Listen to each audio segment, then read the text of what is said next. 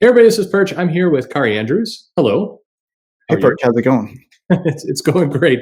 Thanks for agreeing to talk. And I should say on the offset, I've been a big fan of your work for quite some time because you're so distinctive of an artist and a writer and kind of all these people. I got a million questions for you. But first things first, you have a new book coming out this week. I do. This book is a brand new book from AWA. That's Artists, Writers, Artisans, I believe, Yes. not the American Wrestling Association. And it is called Erratic, E-Radic. And Mhm. it's a crazy new book for a crazy new company. And I just want people to be aware that it's out there. I know we've got the crazy of the world, lockdowns, whatever. But this is hopefully a fun little break from all the insanity. I think it's a great book, and we'll get to that. But it's so artist writers and artisans. The name doesn't roll off the tongue, but it's a unique AWA is not too bad. AWA. I am like you. I think of the Wrestling Federation from back in the day. They launched this year, and I think probably had. I mean, they've been planning and planning and planning, and I think it was the worst luck in many ways. They launched with a comic that was kind of really about a pandemic, and then the pandemic hit like simultaneously. So it is, but the quality is really strong. I've noticed of a lot of these books. Well, that's all due credit to Axel Hmm. Alonso, who was probably he's one of my favorite editors I've ever worked with because he's got a real. He comes from a journalist background. I think he has a journalism degree, Yeah. and so he comes a little out of left field for the world of comic books, but he still is a comic book fan. But I don't think he grew up a comic book fan. I think he found them later in life. Yeah. So I think his tastes are naturally drawn to, um, I don't know, maybe a quality, and it's less of a kitsch. It's less of a like. Sometimes I love comics because they remind me of being a kid, like certain books, certain creators. But with Axel, I think it's like he came at it as I think in his 20s or whatever. So it's Hmm. it's like an older taste and sensibility that I think he enjoys that kind of work and therefore enjoys working with people that create that kind of comic. If that makes sense. No, it does. I think he comes across as a guy with a strategy, and I think sometimes people are in it. It comes across like they're in it for the love of the business, which is fine. But he comes across it like he actually has a strategy he's trying to follow and execute on, and he wants to make business. And it's interesting because he was so attached to Marvel, and I think he had that this kind of um, I don't know, persona that was very, very connected to that company. But then since he's come to AWA, as I mentioned, the quality has been really high. I just don't know that a lot of people have seen it yet, but now hopefully that's changing. Yeah, the books are all getting really a good response from Year Zero to Resistance to Hmm. whatever. The, it's not. What it reminds me? It reminds me of when Warren Simmons went to Valiant and started bringing over like Jeff Lemire and things like that. And Yeah. it's no coincidence that Warren was Axel's right hand man for many years. So they have that shared sense of like, these are the kind of books, these are the kind of quality we want to make, and we'll bring those people with us when we do something else. Yeah. Well, so the quality does show. I think if people haven't seen AWA yet, I'm going to do some other videos and topics to kind of reintroduce people to the company because it did have bad timing. But you had done a lot of work for Marvel for years, and then this is kind of a big launch with AWA. How did they find you? How did you come into this? Well, I'm still working with Marvel. I'm actually um, doing a new project with them as well that will come out Oh, later next year. But what really happened was when Axel left Marvel, I just was like, "Hey, man, whatever you're doing next, count me in." And it was as simple as that, really. He had a new publisher, and he made a new company and invited me along to jump in and pitch in. And I thought it would be fun to both work with an old friend, but also work in a new environment. So it was and create new. I love creating new things. So there's an opportunity to create a new character. It was just a lot of up. The situation was a lot of up. it's a good. Well, actually, I should say this first. So I've been, I would say, negative over the last 2 years about this practice of the penciler also doing the inking and being forced into that situation where maybe the penciler doesn't want to do that. but you're really the exception. You're exception to that rule. You do, and I've seen some other interviews of you. You are writing it. You're doing all the art yourself, and the inequality is really high. It looks like this is what you want to do. It fits.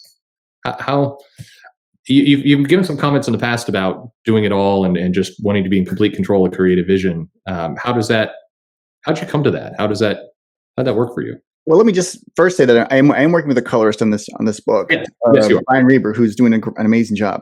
He's Really great. I've known him for a long time, but this is actually, I think this is the first time we've only ever worked together. But I've always just liked to do different things. So when I first started at Marvel, I wanted to write right away. Mm-hmm. My favorite comic creators were always the writer artists like McFarlane or Howard Chaykin or Frank Miller or Jim Steranko or whoever. Those were the guys I liked, and I think there's just a different quality of work when the person who draws the story is also the person who tells the story. Uh-huh. And I think it's easy to see why, because when you work with a writer, that person is writing a story in their imagination, putting it on words, and then as an artist, you're taking the words, putting it as pictures, and then giving it back to a writer. So it's like and then he rescripts it based on the art often. So it's a coming and going, and I think each creator then is re-clarifying what the other person is doing in a way, like someone else is taking a pass at your work. But when you're writing and drawing yourself, the inherent non-separation of those tasks, I think, can create a more base experience in terms of I don't have to clarify for the artist exactly what I want, and if I'm the artist, I don't have to re-clarify exactly what I'm hearing back to the writer. So I often think you can get a bit of a dreamlike sensation from a writer artist. Often, sometimes it's good and sometimes it's not, but that's often what happens. Like one of my favorite Frank Miller books. The name always jumbles in my head. The hardcover Electra book. The hardcover European format Electra book. It's very dreamlike, and it's hard to tell when you read that story. Electra comes back to life, but did she come back to life? And you're in Matt Murdock's head, but is he really fighting evil ninja ghosts, or is he not? Like it's a very dreamlike sensation, and I got the same thing with Jim Steranko and Nick Fury, Agent of S.H.I.E.L.D. There's these early issues where it's hard to tell. They're so out there. It's hard, but they're so dramatic. It's hard to tell if this is really what's happening or if there's some dreamlike plot that's going along, and you're kind of it's like in a David Lynch movie or something like that. Yeah. So I think it's a different experience, and I tell this story a lot. Like when you're part of a 6-man team assembling and you're making mattresses. Well, if one of you wants to try making a toaster, it's very hard to try to convince 5 other people to like get the parts. Well, first convince them we want to do it, and then everyone has to get on board. And okay, we're going to get all the different parts, and we're going to assemble them in a certain way, and then we're going to, and then maybe it's months before you actually end up with a toaster. If 5 other people even want to make a toaster, right? But if you're doing all the parts yourself and you want to make a toaster, well, you just make a toaster and you make it like that day. Like there's no resistance. The resistance is only in your own capabilities. So I think there's strengths and minuses to that situation. Sure, but it's something I love, and I love the results of that kind of creating, I think. Yeah, it's that difference between a creating by committee, of which we're hearing a lot about in comics right now. There's this other kind of world where you see, like the X Office is working in a committee type format, and you have more of that kind of environment. But I think there's room for what you're doing here, where it does seem like a very pure kind of creative vision. Here's a question for you, Perch. Yeah. If you can think back in your love of not just comic books, but say any art form alive, what's been the most amazing committee that's made art? Oh yeah, it doesn't happen. Like committees make roads. Committees make rules. Committees make large. They make armies. Committees are for structure. They're not for creative visions. And I think is some of you mentioned a bunch of creators as well, but John Byrne, when he took over Fantastic Four, had this very long run was celebrated, and there were good issues and bad issues in there, but it was one person kind of doing a lot of work. And I'm skating over, and in this case, an inker and a colorist and other people on the team, but it was kind of one solid vision of story and art together, and they Yeah. love to do new things. Yeah. I mean, yeah. Well, I mean, if you go through all history, like your favorite, the most famous artists of all time, Michelangelo, Shakespeare, Leonardo da Vinci, whatever, all the Ninja Turtles, like it's never like, oh, the church was the greatest artist of all time. Right. Well, the church contracted Michelangelo to, do his paintings in Mhm. celebration of that religion of the time. But I think an artist needs an organization, because an artist, by definition, is usually unorganized. Because when you're touched, the more creative you are, the less structure you have inherently, usually, Sure. in terms of personality testing or whatever. So, like, I think a creative person needs that structure, and they need a good editor. But they Mhm. don't. I don't think artists do well with committees. Like, I've always just jumped out of the committee world. Now, having said that, I do also do some directing, and Mhm. television directing is very much a committee based art making ploy. But it's almost, once you get into maybe someday we could have a discussion about that. But that's a lot of times it is a ploy. It's a lie. It's like not really. It's a bunch of people trying to pretend it's one thing, and it's actually something entirely different. And you can either get, and if you're a real artist, you can like find ways to just see through the veil of committees and people and structure, and just still make art. Yeah, it's a different world. One of the magical parts about comics is that you can put these things together as a small group or as a singular vision. Whereas when you start to get into movies, and it is a good segue into asking you a little bit about that. I mean, there are a lot more moving parts. There's a lot more mechanics. There's a lot more to it. It doesn't quite work quite the same way. But what a lot of people may not realize is that you're a very accomplished director. I mean, you've produced films. You've won awards. You're that's a big part of your life in addition to the comic work. Yeah, it's like my other side of the yin to my yang. So it doesn't really have much to do with comics, but it is a career I built up separately and concurrently while doing comic books. So it's always interesting. Like whenever I direct film, people are always like, "Oh, I can really see your comic book background." And then whenever I do comic books, people can often hear, "Oh, I can really see your filmmaking background." Like, but they're real. It's really, again, it's just a. I don't think it's true. I think it's just how people are reframing the same art in two different mediums. So I don't know. Okay. But yeah, it's fun. It's fun. The difference is when you direct a movie or a TV show, you're working with 100 people at a time every day, and sometimes the gridlock that happens, it's just like you just wish you could be alone, just doing everything yourself. And when you're doing comic books, you are alone doing everything yourself. And sometimes you get a little lonely, and you wish you could work with other people. Like, it's fun to work with Yeah. talented cinematographer, talented actors, and talented, production designers. Like, it's fun to collaborate as well as to Yeah. to work on your own. So I call the yin my yang, the yin and the yang. Like, I like both, and both should be like, the true symbol of the yin and yang is one that's in motion. That's why they're little Right. shapes, not just blocks. So Mhm. it's that wheel, and in each wheel is a bit of the other. So I like to jump back and forth.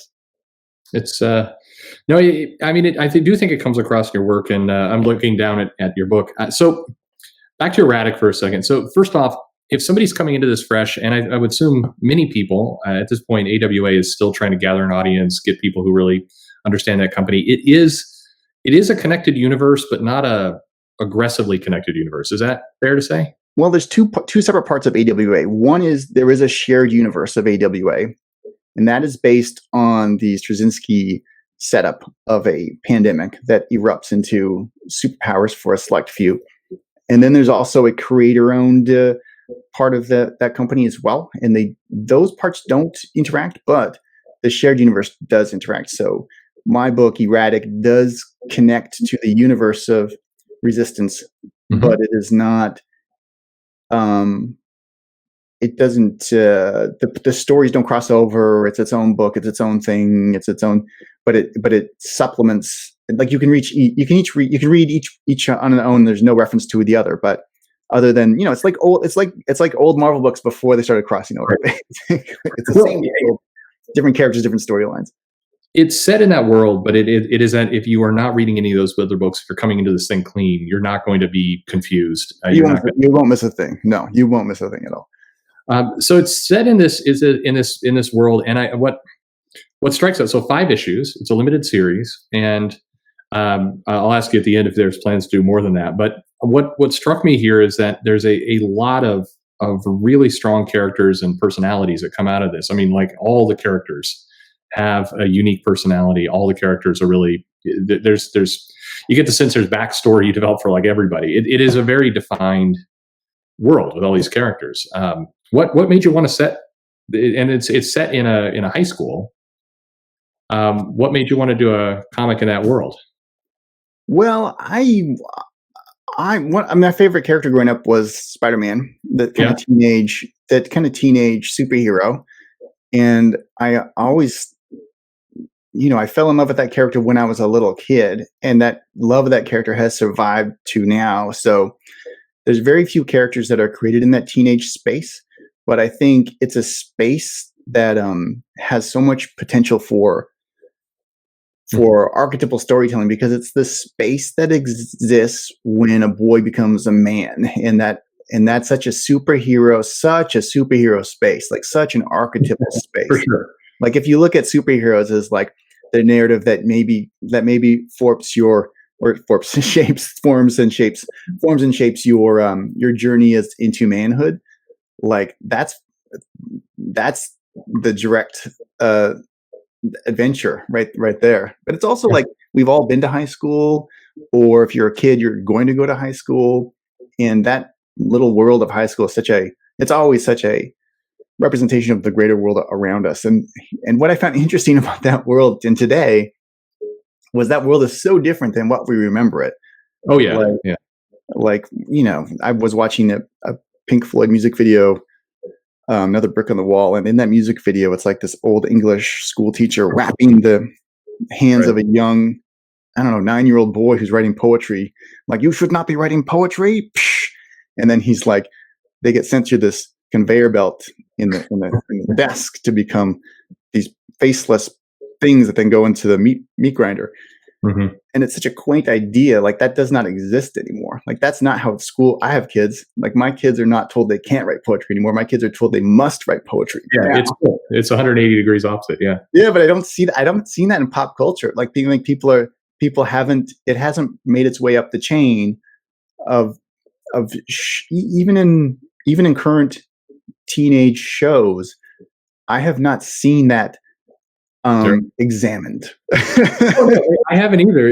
I've got 2 children as well, and they are, there is not this authoritarian, making robot kind of classroom setting that you still see on TV. I mean, they're still going back to that in movies and shows and cartoons. You still have that perception of the angry school teacher who's like the Pink Floyd video. That's a great analogy, but that's not what it's like. No, it's not like that at all. But I do think in many ways it's still the same thing, in that there can be a school experience that is very negative and does try to form you into a kind of like opinionless,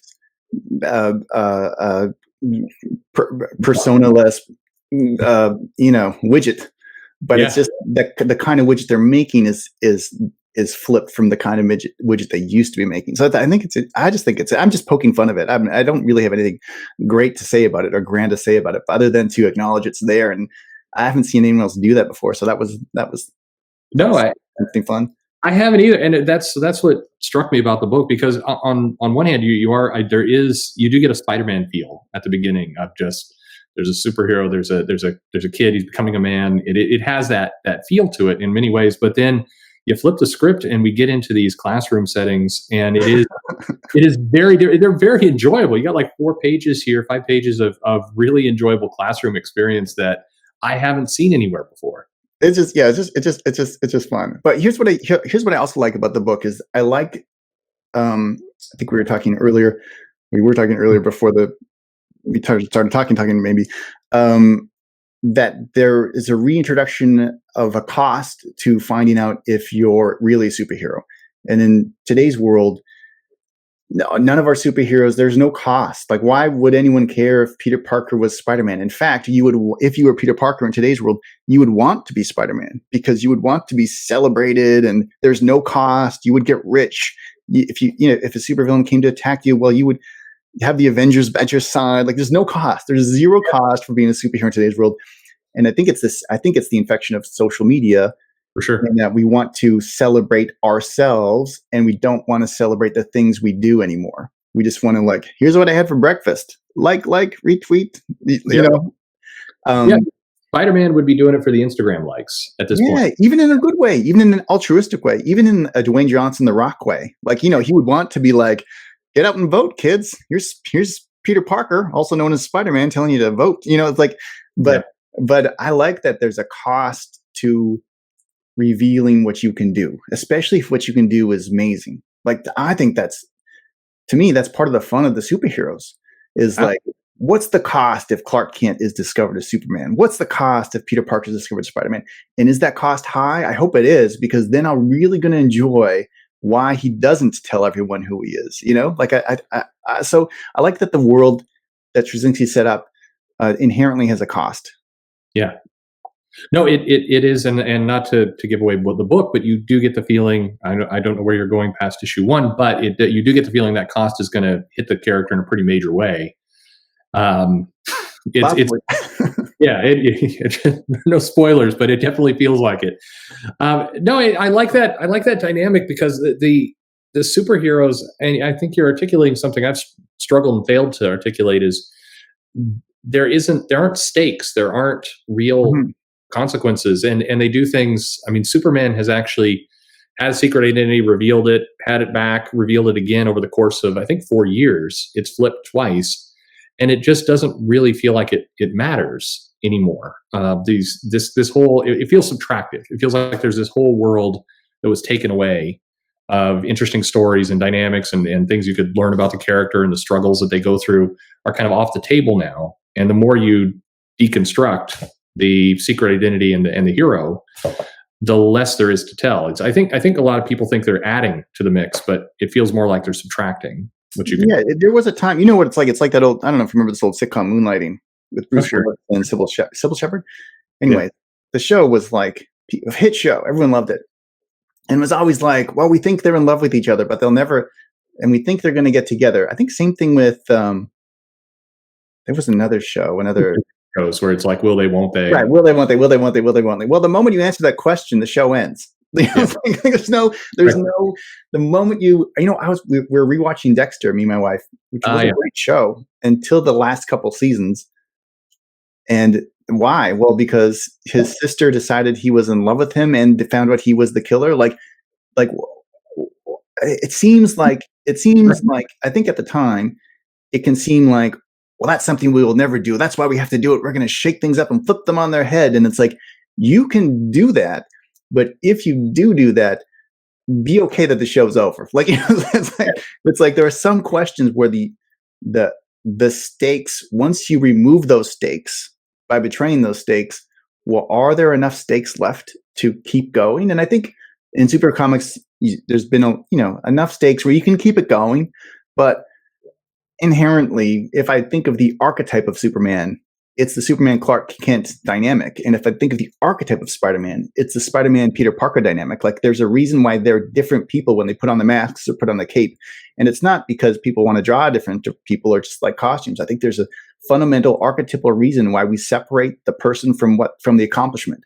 Right. I think it's like that needs to play out in a narrative structure. And then if you present truth in a new, unique way, people will orientate towards it. And that's what I think people love about those stories. I don't know. There's something there that it's danced around in my head a lot too, and I haven't quite got it down, but it's something like that.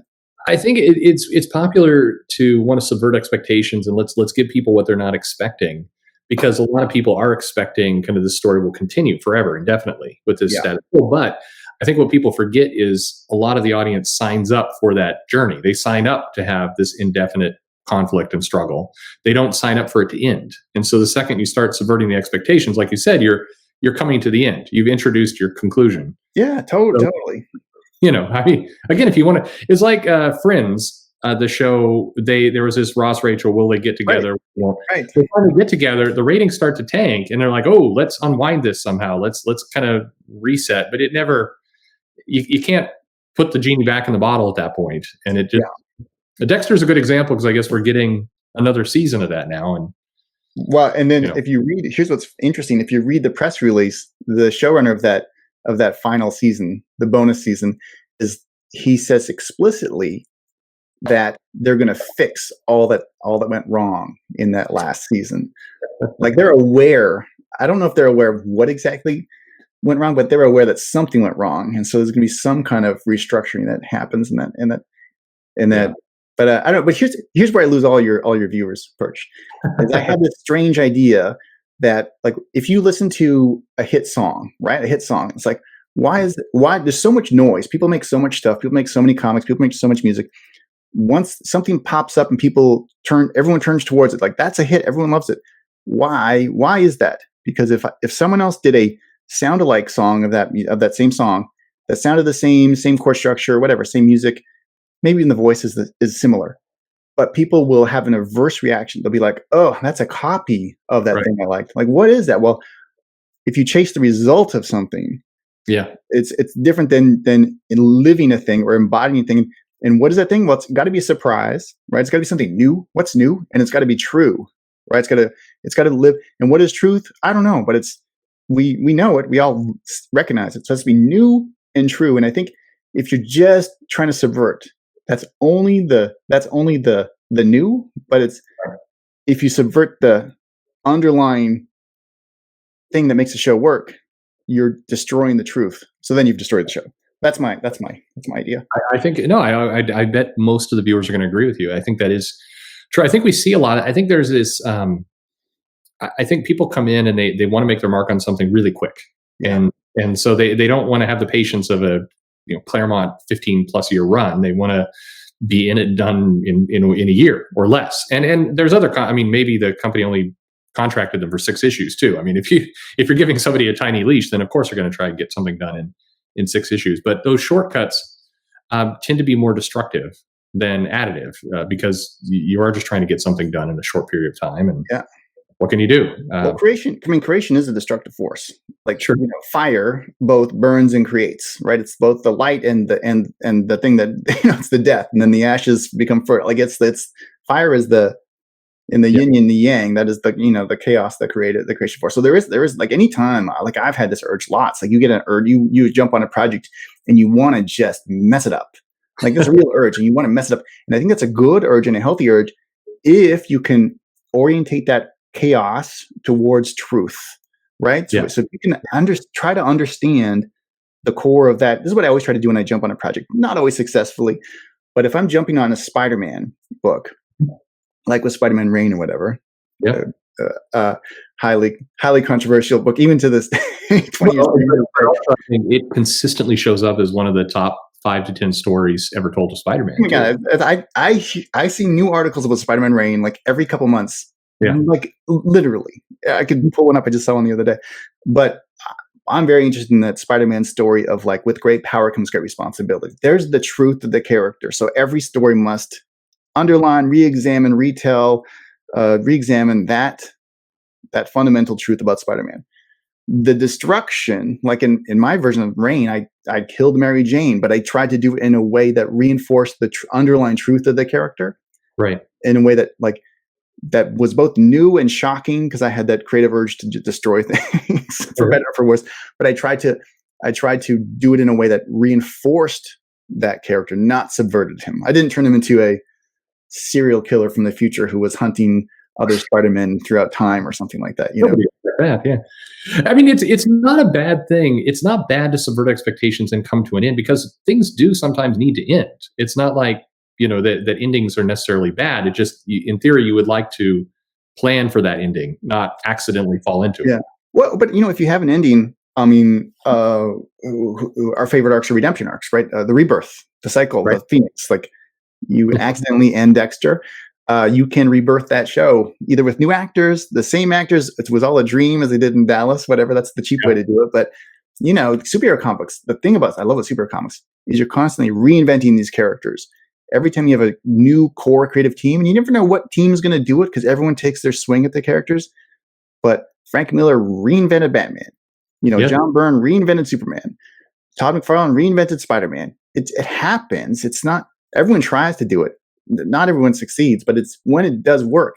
That reinvention is what gives it life. Not just like the same. Like here's another thing. Like, what's the worst thing you can say about someone's art making? A writer or an artist? Oh, they're hacking it out. They're just doing the same thing. Like you need novelty to make it real, to make it worth. It needs to be new to make it worth living out. But you need to make it true and real in a new way, and it needs to work together in an interesting way.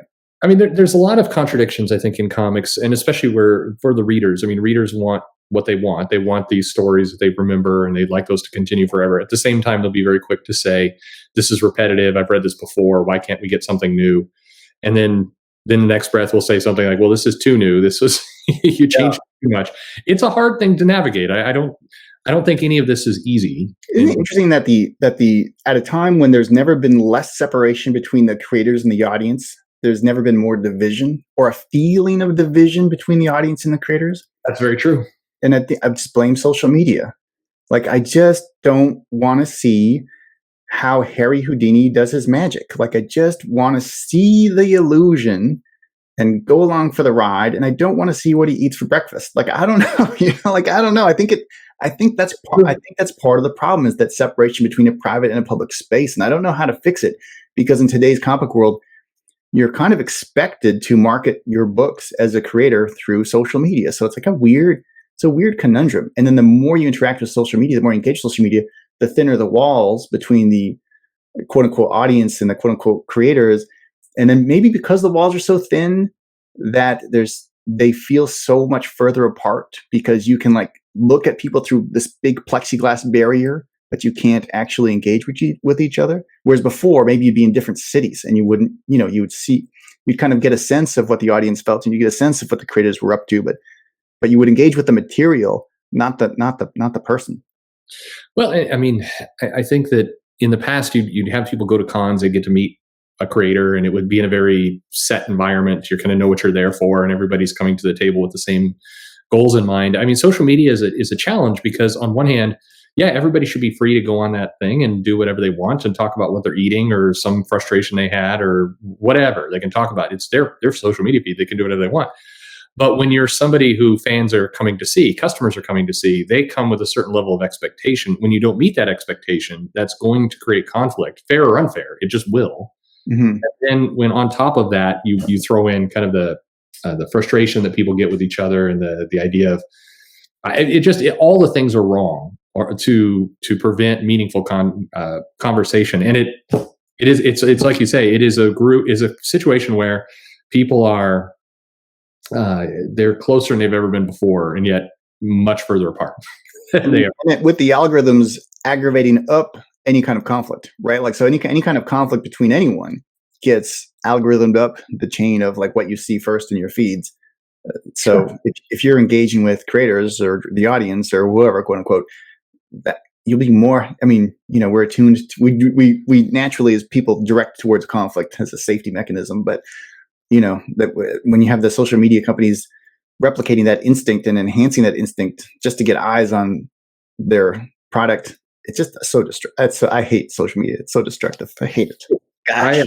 I'm with you. I'd love for that to burn down. While we're engaged in social media right now at the moment. Well, for sure. It is a tough line though. I mean, I've always said, when I do a video where I'm critical about something, the worst reaction or the reaction I do not want to see, but I get is the person going, "Yeah, you tell them, screw those companies." I was like, that's not the reaction I was going for. That's not what I want. But it's inevitable. I mean, that's what you're going to get. It's also better than no reaction. Like, even in any art making, you always know the worst reaction is just no reaction. Like, that's true. You throw the stone and there's no ripple. Like, I don't know. How you made a comment. I'm curious about this and what you could say. I don't want to get you into trouble with this question, but I'm puzzled by the promotion, because you made a comment that creators are kind of they're pushed to promote their own work. There's and it's for your own success, I think, in getting a book out there. And I noticed that a lot of creators using Matt Rosenberg, for example, he'll do a book, and then he goes on Twitter and he aggressively promotes that book. And it's nice that he does. I mean, other shop owners can see that and say, okay, I see this book.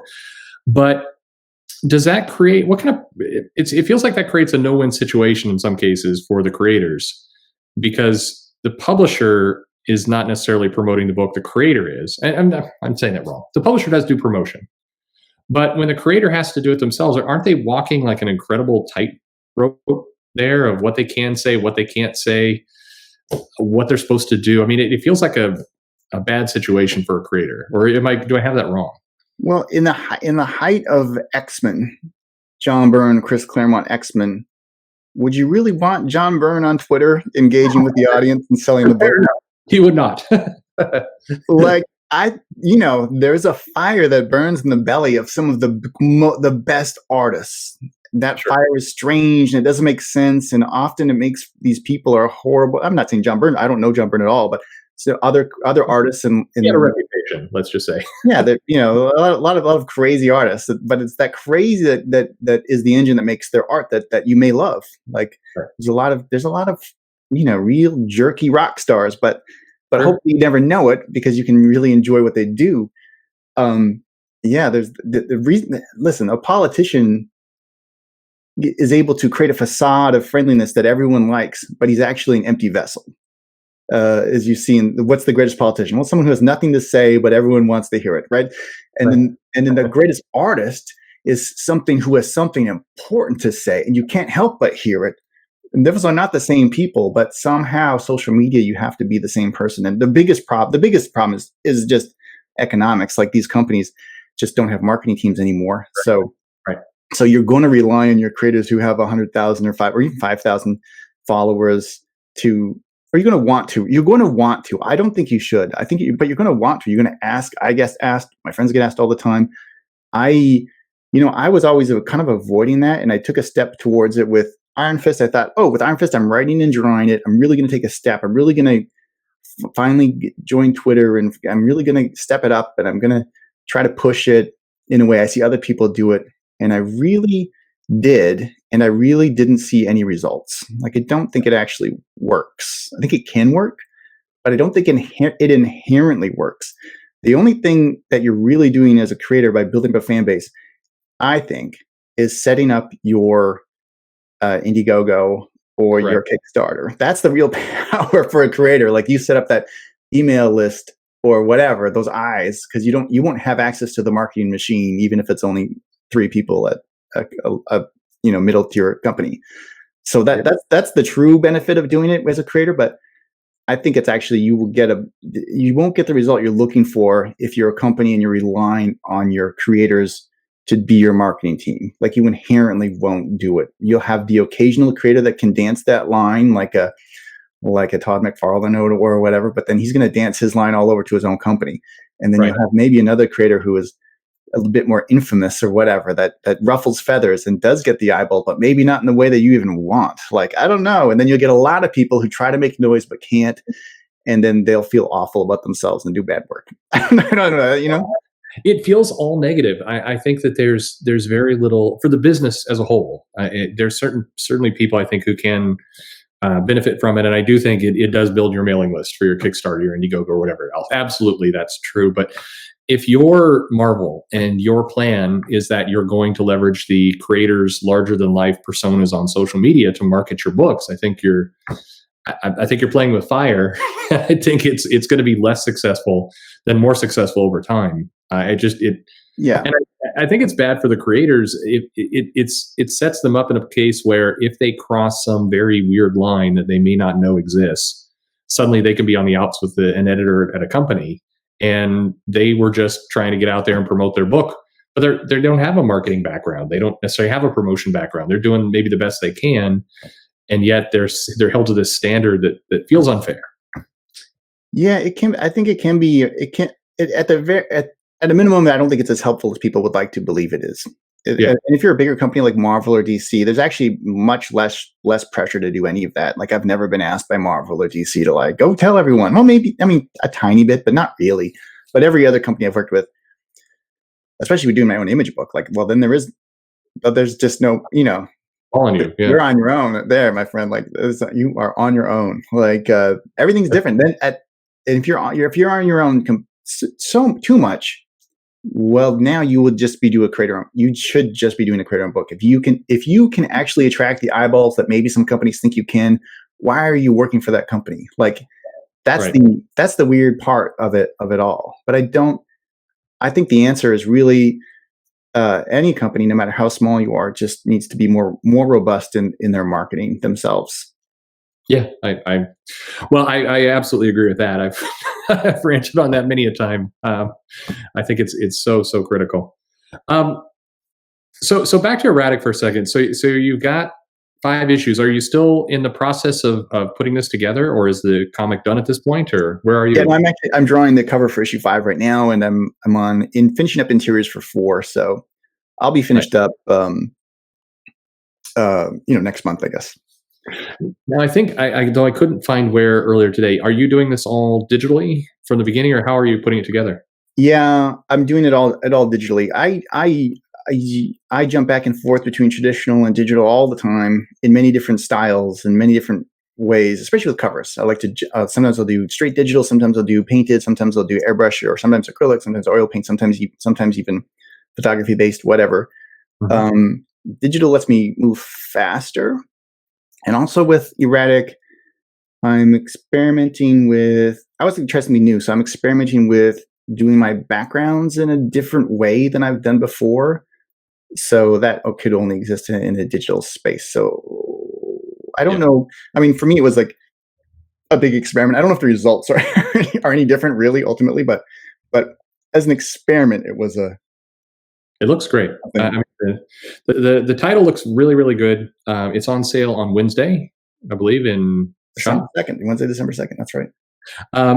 Where can you tease anything? Like, is there a series after this one, or do you know yet? Are you going to continue to work with AWA? Like, is that way too soon to get into that?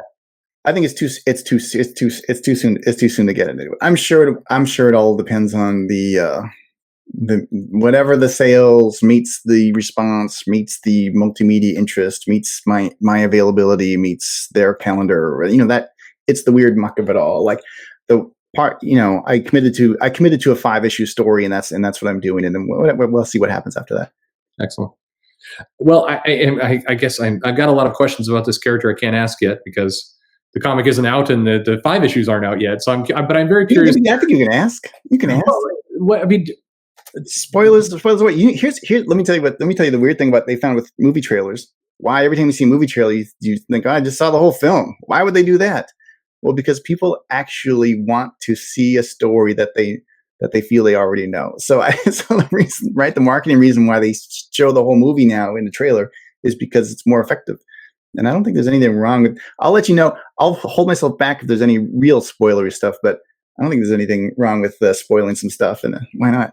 well, I guess I mean my big question. You've put a lot of work into these. Like, there's a remarkable amount of backstory and personality in these characters. Just I read all the comics every week, and what really stands out about this is even the teachers, the mom, the various kind of supporting characters have a lot of definition to it. So I look at this and I go, there's a lot more work in here than 5 issues. Now, granted, a comic has to be successful and everything else, but I have to imagine these characters are going to continue past the series. I mean, So, assuming you do more, nobody's what, going to die at the end. what you're saying, Perch, is it's overwritten. No, not. It's they feel alive.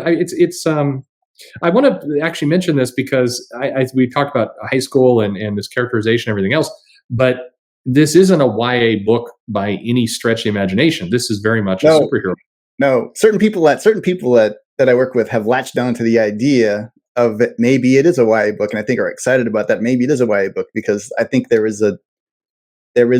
think there's the perception that YA books could be more popular, but I didn't write it as a YA book. It may be, I think it could maybe overlap that space, but only in the way that the original Spider-Man series could have Yeah, overlapped that space. It's just a straight up superhero tale with a teenage character. it is. I mean, the character is a young adult. I guess. It is not a Yeah. young adult book.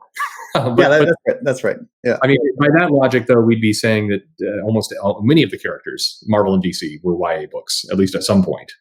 Yeah, I've always hated that. I've always hated that distinction and definition, because when I grew up reading comic books, they were intended to be for kids, but of course, they transcended that in intention.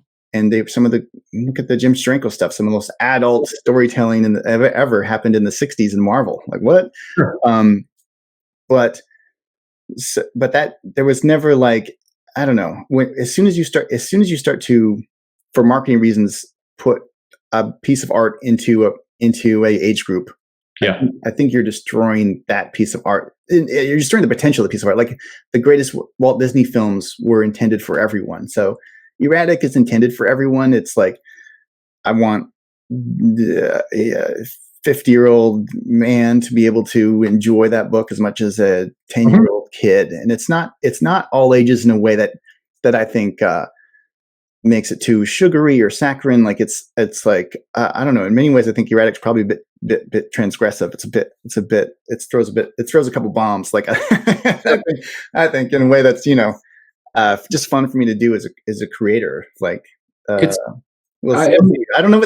To be honest, I have no, this is nothing like what I've ever written, but yet it feels like some things I've written, and it's all feels new to me, and I have no idea how anyone's going to respond to it. So I'm just making it. No, I think I'm reminded of a lot of things. So this may be some other odd analogy, but I of course read a lot of manga, a lot of comics of everything, and the characterization of the teachers and very distinctive personalities and friends and distinctive all those. It feels like the kind of care that you get from a One Piece or a My Hero Academia or a book like that, where every character that's going to show up on the page needs to matter, at least on some level. There are no background characters. Everybody's got to fit this world because they got to be described characters, and that's why I took away. It's not overwritten at all. It's that the people who are on the page matter. That's how it comes across. Oh, good. Yeah. I mean, I just want to put this kid in a world that is a reflection of the world we live in today that I have not seen before.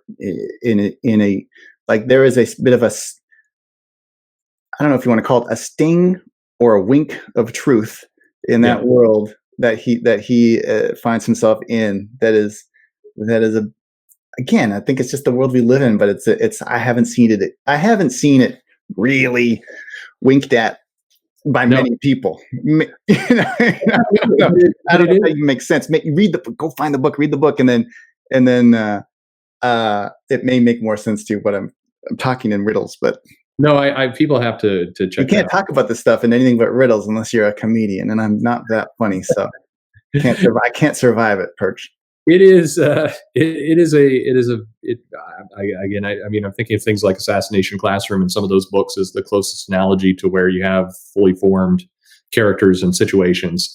There's a lot of people doing superhero books and in the whole YA genre that feel very paper thin. And I'm thinking back your analogy about the Pink Floyd video, "Brick in the Wall."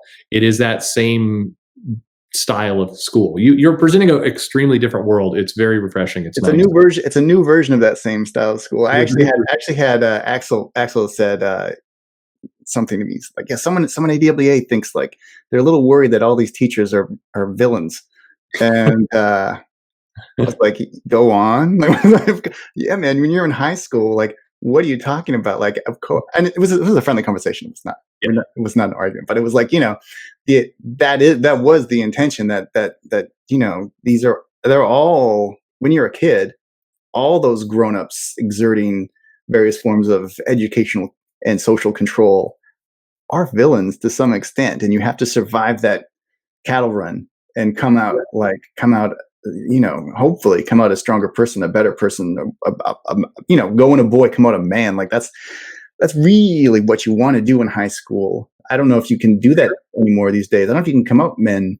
Like, can you come out a man in high school? Or now is that yeah, for Boughton? For college, like what is that ritual that used to be high school? That used to be survive the beatdown by the kids. Yeah, it's still a brutal beatdown.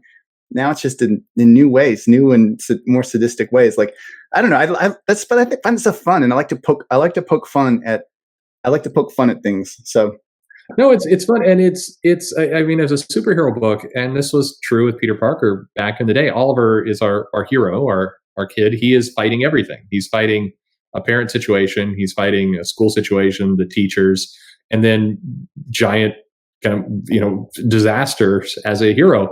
And the I don't know, the hook, the catch. He can fight for 10 minutes a day. yeah, oh yeah, this is what we talk about. So That's important. I wanted to do an archetypal teenage kind of superhero character, and of course, the most obvious archetype is Spider-Man. And again, that's one of my favorites. So that's just an archetype I lean into. So I knew I wanted to create that kind of an archetype. And I just kind of threw out there to the universe. Like, I think, to me, anyways, creativity comes in just bursts of explosions, and you have like they don't come. It's not a steady stream. It's not a low frequency stream of like pick. It's usually like bang, write it down, bang, write it down, bang, write it down. And your job that you learn very quickly is you need to write it down immediately. And I usually do it on my phone. But with this character, I knew I wanted this kind of a character. I wanted someone probably energy based. I don't know, something like animal inspired. I wanted a suit someone could wear for Halloween. I wanted a symbol someone could wear for a t-shirt. I just wanted that thing. I just wanted something archetypal to just come to me. And it just kind of like, bam, it just hit me all at once.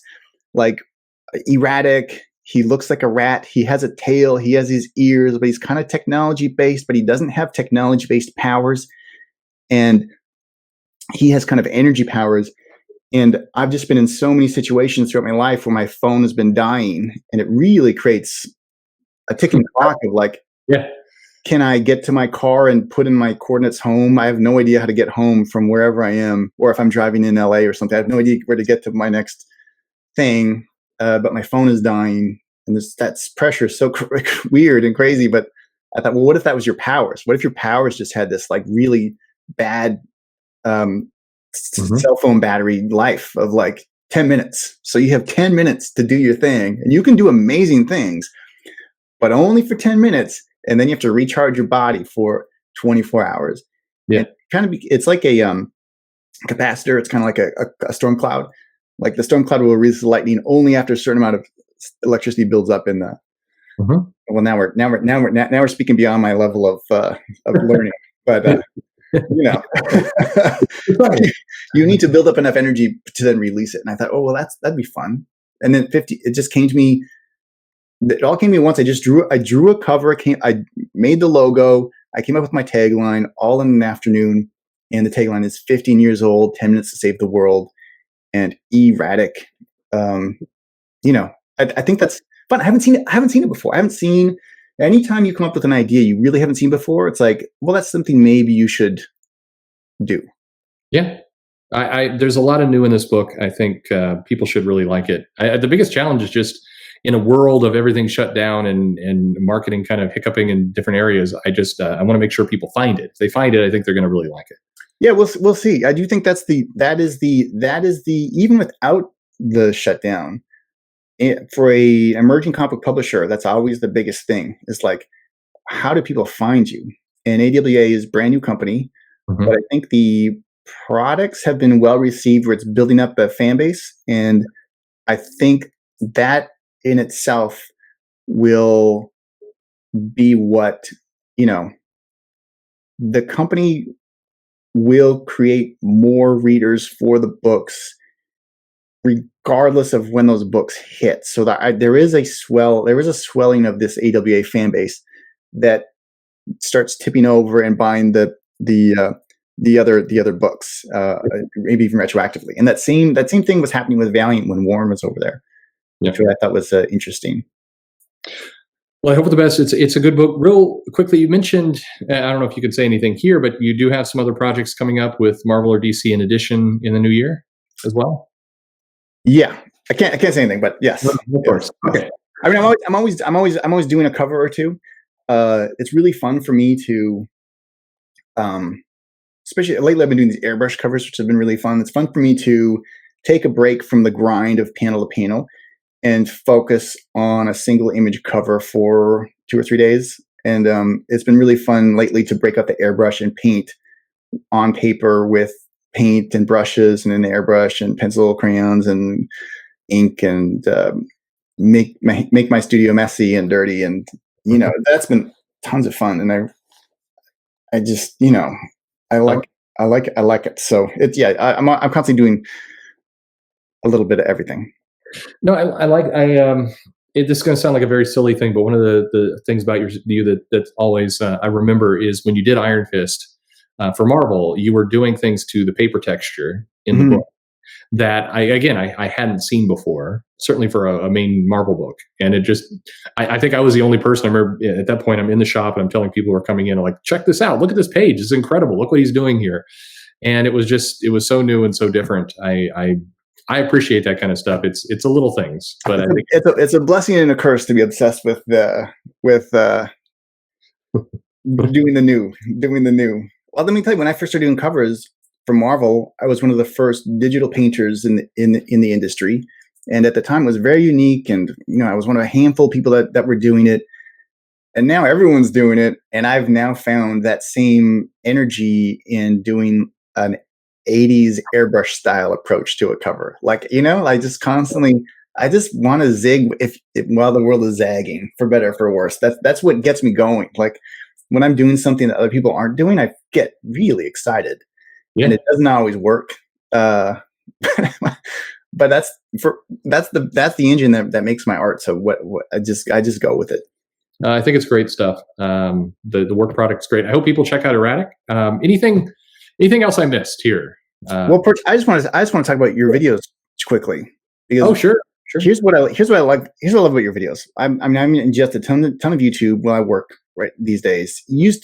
There was a time when it was all DVD commentaries, but they Mhm. don't even make DVDs anymore, so I've been that's there. gone away. But I loved, if I'm drawing art, I want to stimulate my mind. So whether it's a Stanford talk or whether it's a whatever or a perch video, or I just want to have my ideas activated in my brain to keep me drawing. And I really like a lot of your videos where you take a first principles deconstruction of whatever topic you're talking about. And it's fun that it's a comic book topic. There's like, when I was growing up, there was Wizard Magazine. That's no longer around, but what is there now? Well, there's your videos, there's cartoonist kayfabe, there's some real internet comic book fandom that is I think growing and swelling and brewing, and it's fun to have that. And I like how you touch on some creative stuff, some just commentary, some industry stuff, some store stuff, whatever. I really, it's a lot of fun to listen to you kind of like, you know, talk shop, even if I think it's because probably you're not um,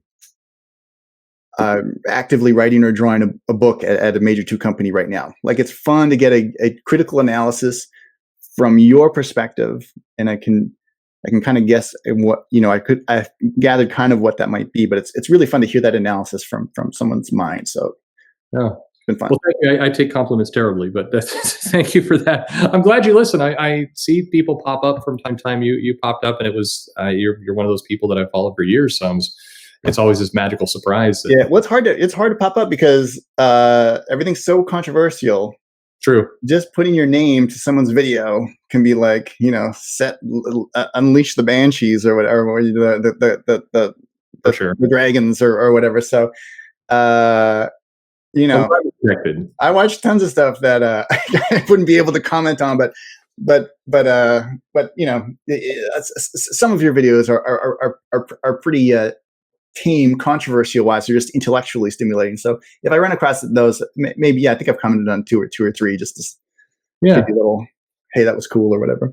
I appreciate that. I try. It's hard to navigate this whole space right now and stay out of the controversy. Because on one hand, you want to comment on it, you want to deconstruct it, you want to talk about, hey, why did this happen? How did this go? But it's easy then to tip into the war, and where suddenly you're not just commenting on it, now you picked a side. And Yeah. That call to battle, man, is strong. Like, that's what the social media just calls you to battle. And it's hard to resist sometimes because you have something to say, right? But it's like, I think the discipline that you learn is you don't have to say things. You don't have to always jump in with a sword. Sometimes you can just let it play out and focus on yourself.